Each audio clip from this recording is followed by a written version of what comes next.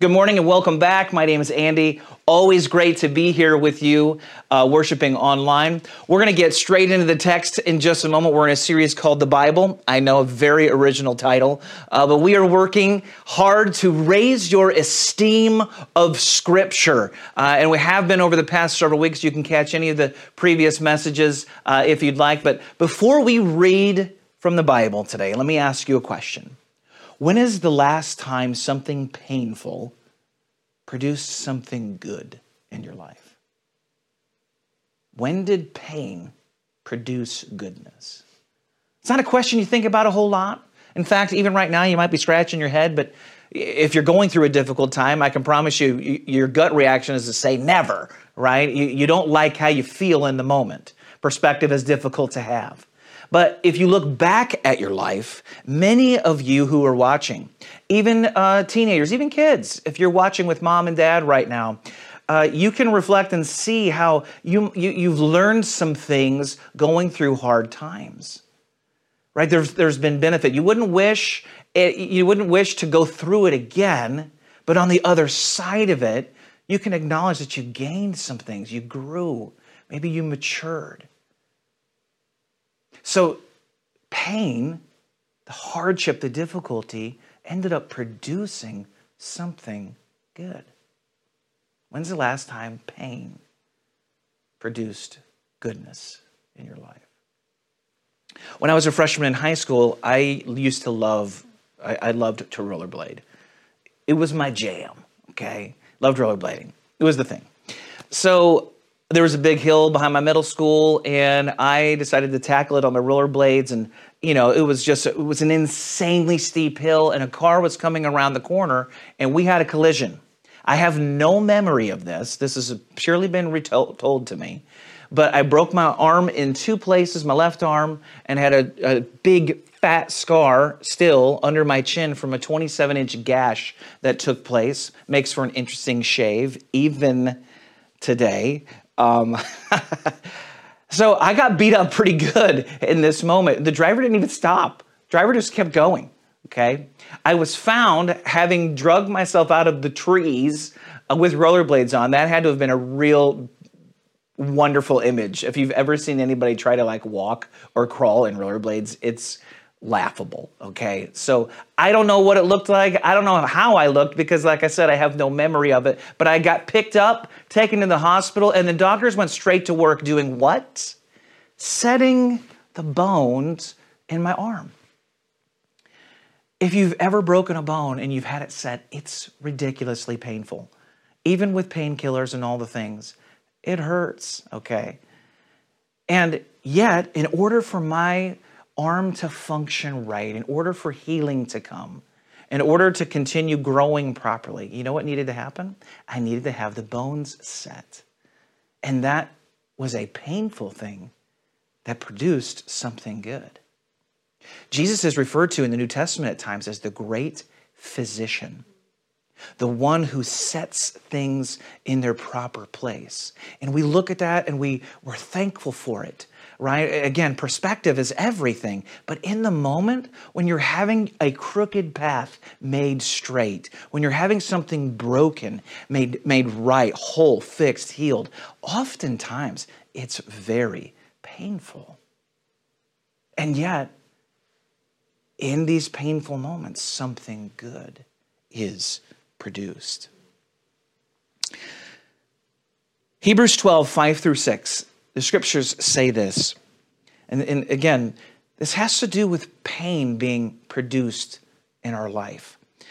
Have you forgotten the encouraging words God spoke to you as his children? He said, "My child, don't make light of the Lord's discipline, and don't give up when he corrects you.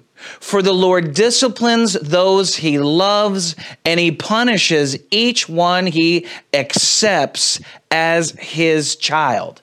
I don't like reading this verse. I don't like the context here. I love the fact that at the beginning of Hebrews 12, I am referred to as a child of God. God is my loving, heavenly Father. But you know what a loving father does? A loving father disciplines his children, his sons and daughters. And that means, like any healthy and good discipline, that there is a measure of pain that my Father, my Heavenly Father, is willing to bring to me in order to make sure my life is moving in the right direction. I know this as a literal dad who is trying to have children grow up who love God and are functioning adults in this world. And you know what they don't like? Correction of any kind. No one does. It's painful. Think about the conversation with a family member, right? You don't want to have it. Or it's awkward, you know, the conversation, the mirror kind of holding moment of somebody that you love. But you've got to have the conversation because they just don't see what they're doing or what they're saying is hurting other people in the family. They don't see it. It's hard. It's painful. Think about the feedback from a team member, you know, that you work with. No one we say we like feedback, right? And we need feedback, but very few of us actually love it. No one likes to be told you didn't do a very good job here. It's not like, hey, lay it on me, right? We don't typically enjoy that, even though it makes us better. We need it. And last of all, most importantly, we don't like it when our Heavenly Father brings correction to us. In fact, more often than not, because God doesn't appear to us in the flesh, we do everything we can to ignore it and to sidestep it and to dodge it. I shared a story when I was in high school, when I was even younger than that, right? There was a Nintendo game, original Nintendo, called Mike Tyson's Punch-Out. There was a game that we used to play, right? I wish I had the music to cue up for you right now because it brings all the nostalgia chills, right? Mike Tyson's Punch-Out. You're this little dude. You're this little boxer named Lil Mac, right? And you have all these boxers that are gigantic, and they're throwing just gigantic haymaker lefts and rights and knock down this and knock down that. It was such a hard game, okay? But the truth of the matter is this: the only way to progress through the game and get to Mike Tyson is if you memorized when to dodge. You had to know when to dodge left and when to dodge right, when to put up your gloves. Like, you had to memorize all of it. And if you got it wrong, especially in the higher levels of the game, you were done, okay? Toast. Soda Popinski, he was like impossible. That's right. Just threw that out there for you. We laugh about the video game, and the truth is many of us have learned to dodge in the same way. And I'm not suggesting that your relationship with God is like him boxing you, right, and just giving you a royal beatdown. I'm not suggesting that at all. What I am suggesting is that many of us have learned how to dodge, right, as best as we possibly can to never have to deal with any kind of confrontation, any kind of difficulty, or any kind of pain. And I'm here to tell you today that the Word of God, it brings comfort, it brings peace, it brings joy. God uses it to bring instruction to you, to teach you about Jesus. I mean, ultimately, the Word points us to Christ, but make no mistake about it, the Scriptures are also designed to correct you. We have the Bible, and God, it's His Word to you and to me, and it has intentionality. Part of that intent is to correct you and to me. Correct you and me, excuse me. We need it.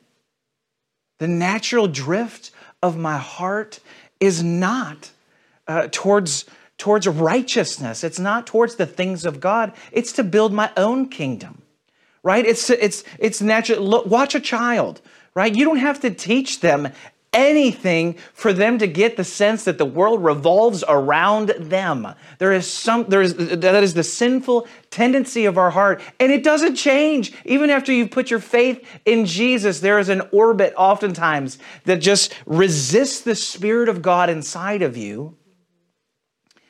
You want what you want. You want to do what you want, when you want, how you want, the way you want. But the Word of God reminds us what is true, instructs us, and corrects us. The longer you avoid God's correction in your life, the longer you avoid God's best in your life. I want you to hear that today. In the same way that we read Hebrews 12, you have a heavenly Father, a loving Father. In the same way that I love my children, the reason that I instruct them and correct them is because I love them and I want what is best for them. And when God corrects us through the Word, He's not Zeus on Mount Olympus throwing down lightning bolts, or the weird kid at the end of the street with the magnifying lens roasting ants, right, to just see what happens, right? No, that's not God. No, He's a loving Heavenly Father moving in your life, and that means He's going to bring correction. And correction inherently means that there's going to be pain. When we talk about Christianity culturally in the West, many times we delete anything that would have pain associated with it. You've heard the prosperity gospel. If you've grown up going to church, let me rephrase that. You may have heard that verbiage before, but it's basically this idea that Christians should more or less only have great, amazing things happen to them. The only problem with that is that it's completely contradictory to the entire Bible. From cover to cover, we see God correcting His people. Right? We see correction and instruction coming to Adam and Eve, to Moses, to Noah. Right? We see correction coming to Abraham and Sarah, right? Where God Himself is moving in such a way, it's painful. And yet God loves them and He's using them. We see correction coming, right, to the disciples. Lord knows we see Jesus correcting the disciples, the religious elite. And the measure of fruitfulness and success and life with God depends very much on how we respond to God correcting our hearts, whether we'll have humility, whether we'll respond to it.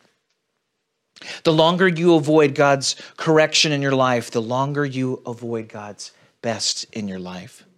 If you're going to have true and real relationship with God, I have news for you today. He's going to use pain to shape you.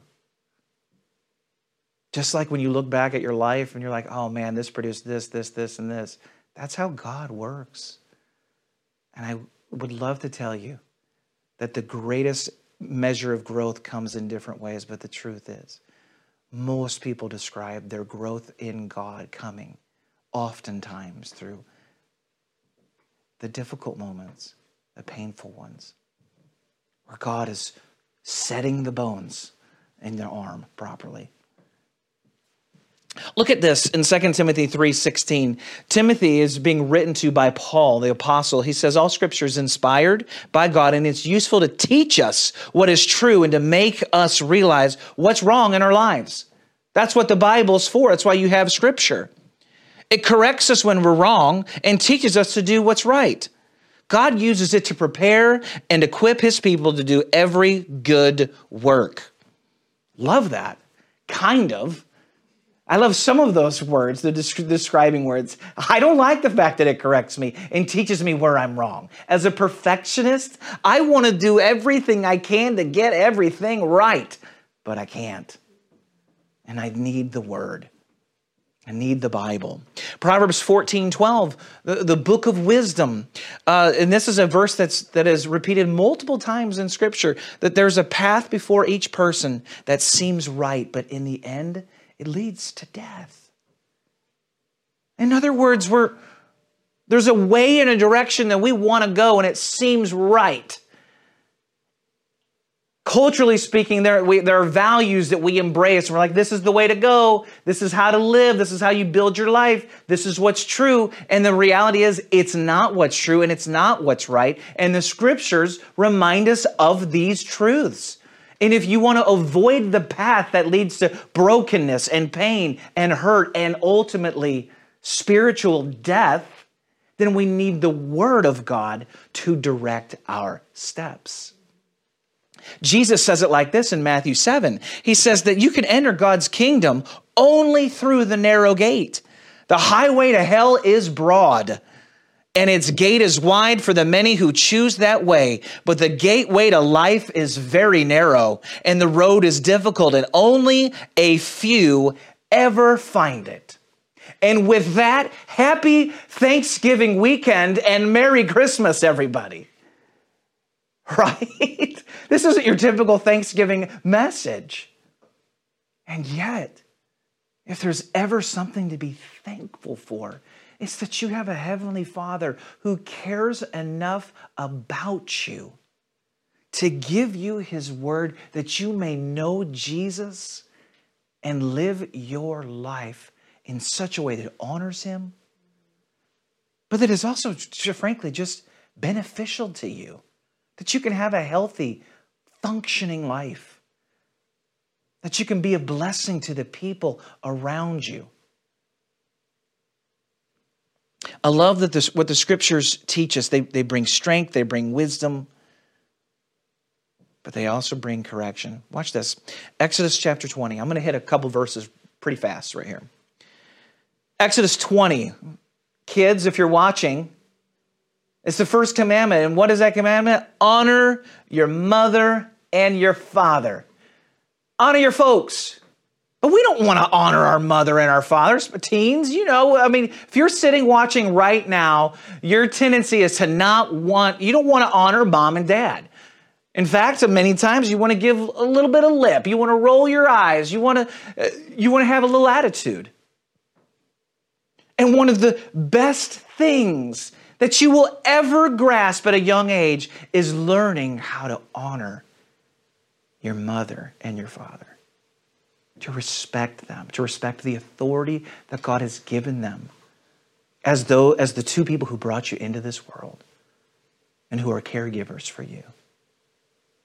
It doesn't matter whether you agree. It doesn't ultimately matter what you think of their advice or what they're asking in the moment.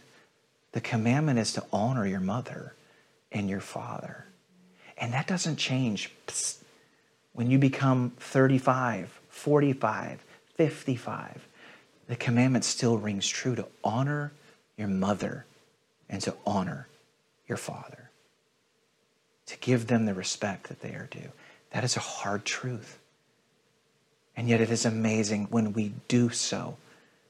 The blessing that comes in your life by learning that hard and sometimes painful truth.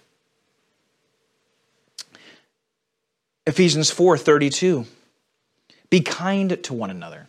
Be tenderhearted, forgiving one another as God in Christ forgave you.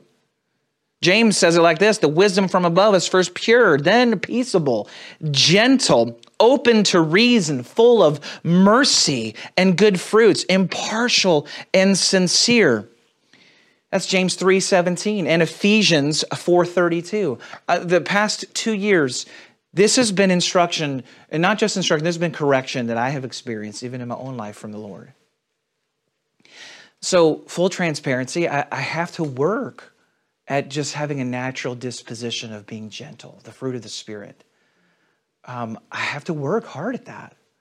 And there have been times where I haven't been, right? And you want to pop, or your maybe your natural tendency, and I don't mean like you have rage in your heart. I just mean that the countenance and the fruit of the Spirit leading with gentleness wasn't always present. I've had to work at it, and I've felt the Holy Spirit as I'm reading the Bible showing me a picture of what I'm not. And I didn't like that. Literally, the very first recorded message we did during the pandemic, right? We didn't know what we were doing. I was literally in my living room by myself with a camera, right? I set it up. I hit record. I walked in front of the camera. I waited for it to autofocus. We sent the kids out with Amy. They're literally driving around like the neighborhood getting Chick-fil-A while I'm trying to record a sermon. And every time, I kid you not, every time that I hit record, a bird kept coming to the window that was like 2 feet from me and singing the greatest song of its life. Okay? It was the loudest chirping bird and it would not stop. And it happened every time I hit record. And so I would stop, I'd walk outside, I'd shoo it away, I'd come back in, I'd hit record. And it just kept happening. And finally, the Incredible Hulk inside of me came out. And I literally opened the back door of my deck, out onto my deck, and I started yelling at this dumb bird. And I picked up firewood and I was throwing it at the bird and yelling. If my neighbors had seen me and I'd been like, oh, hey, don't mind me. I'm just a pastor trying to record the message while I'm yelling at this bird and throwing firewood at it. And in that moment, I felt conviction, but also this verse in particular from James, it came to my mind. I was too easily angered. There wasn't a spirit of gentleness. I was tense. There wasn't a gentleness about me. And there have been times where even just interacting with people, it can come out harsh. And I don't mean to, right? But this is how the word works in our life. If you are willing to read it, and if you are willing to read it and actually do what it says, God will use pain to shape you. And he uses the scriptures to do it. Jesus said in Matthew 25, as he's talking about lust, he says that I say to you that everyone who looks at a man or a woman with lustful intent has already committed adultery with her or him in his heart, in their heart. What do we do with that? In a porn-saturated culture. See, we love to take the Bible. We love to have our worship services in church and the music and all the things and to feel really good. But the rubber meets the road when God brings correction and you have to ultimately decide what you're going to do with it. Is he really going to be your heavenly Father who is guiding your steps? Are you going to obey and listen to him? Or are you going to continue doing what you want to do? Will you honor your mother and father? Will you look at the fruit of the Spirit, right? The gifts of the Spirit, the fruits, and say, man, I don't have enough of this. God, I'm going to work at that. Not work to get saved, not work to be accepted as a son or a daughter, but there is work that has to be put in applying this word to become the son and daughter, the fullest measure of it that God intends in your life. And when Jesus is talking about lust, there should be something inside of all of us that's like, ugh, I got to deal with that. That's painful. The way I look at people and treat people and use people. What happens on the computer, what happens on Netflix and Amazon and every other streaming platform.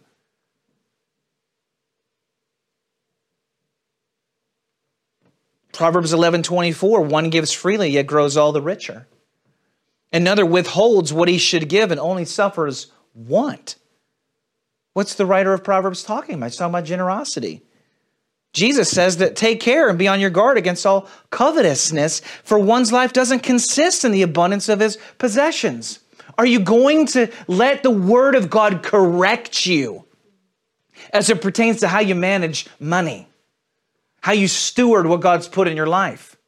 Or are you going to continue to hide behind all of the excuses and justifications that we provide for not being generous? And your eyes might be rolling back in your head that it comes down to this. Is God's word true? Is it the voice of our Heavenly Father speaking to us and guiding our steps and giving us a foundation for how to live?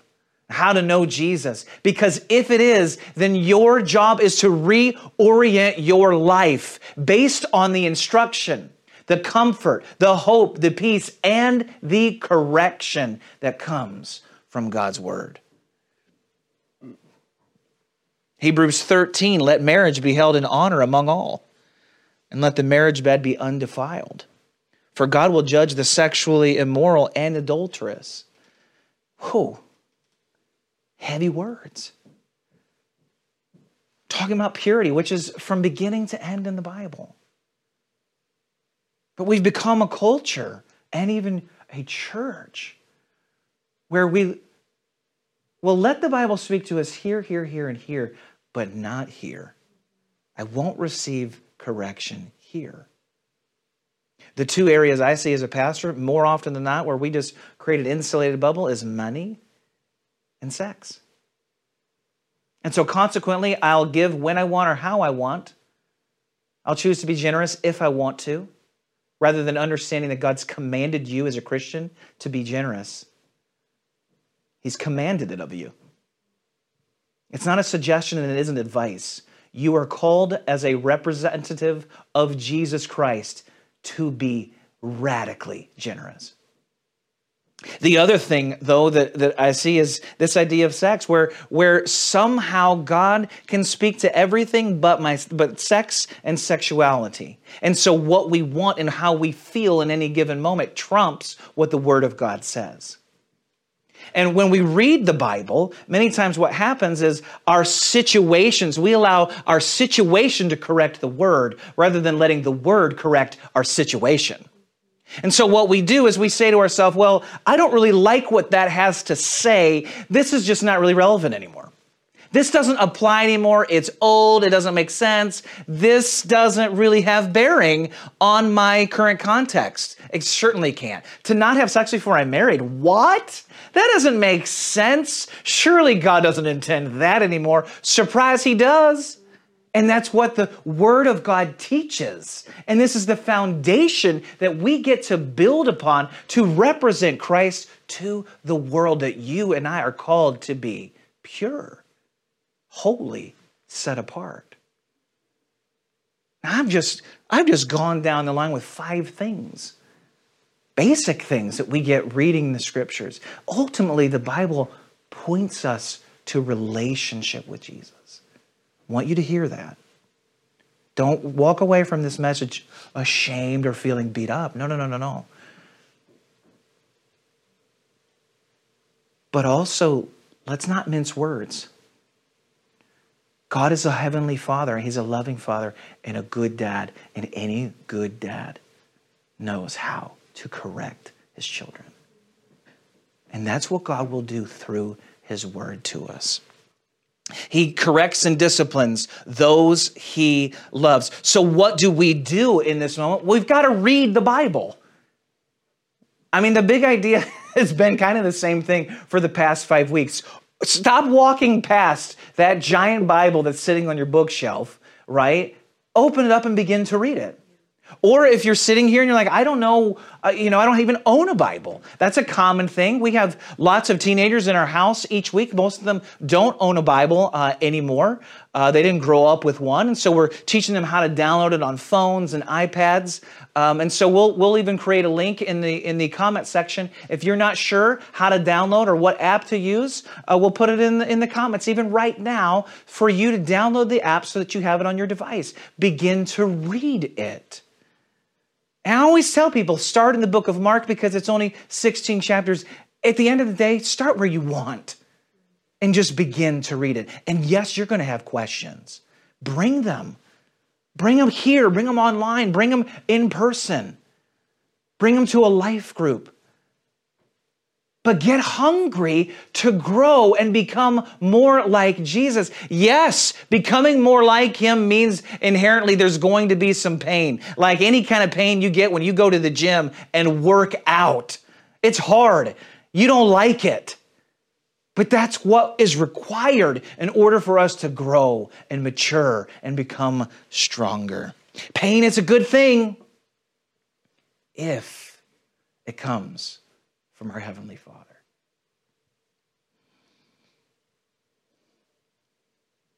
I'll leave you with this in James chapter 1, verse 22.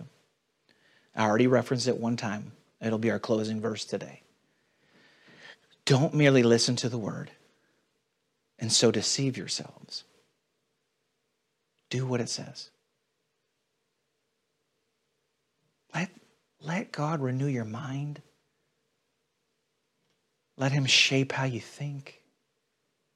Let him shape your relationships. Let him bring fresh humility to you.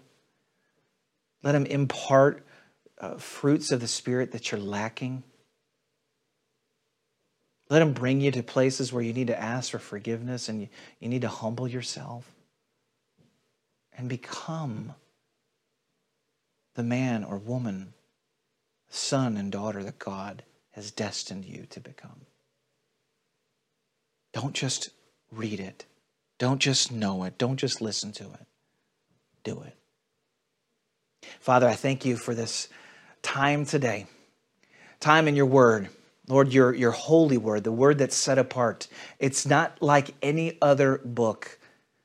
God, it brings encouragement to us. It brings hope, the hope of Jesus Christ, the Son of the living God who died for the sins of the world, who died for our sins, my sins, that we might have a slate wiped clean. God, that the very thing that separates us from a wonderful, true, perfect, holy God, our Heavenly Father, it's our sin. And Jesus, you dealt with it on the cross, and we are eternally grateful and thankful today. But God, we also know that isn't the end of things. It's not just a one-stop shop where somehow we say the right words and we're in. God, we know that there is a lifetime of growth and becoming more like you, a process of sanctification. And so God, today we're asking by the power of your scriptures and by your word that you would shape us, that you'd renew our minds, that we'd have a fresh foundation that we're building upon. Help us to be men and women who hunger to get into this Bible and to read it and to do it, to live it out. God, help us today. We love you and we worship you. It's in your name that we pray. Amen. Amen. Get in the Bible and read it and do it. We'll be right back next week. We start a brand new series we're excited about called Ebenezer. I look forward to worship with you, and we'll see you then.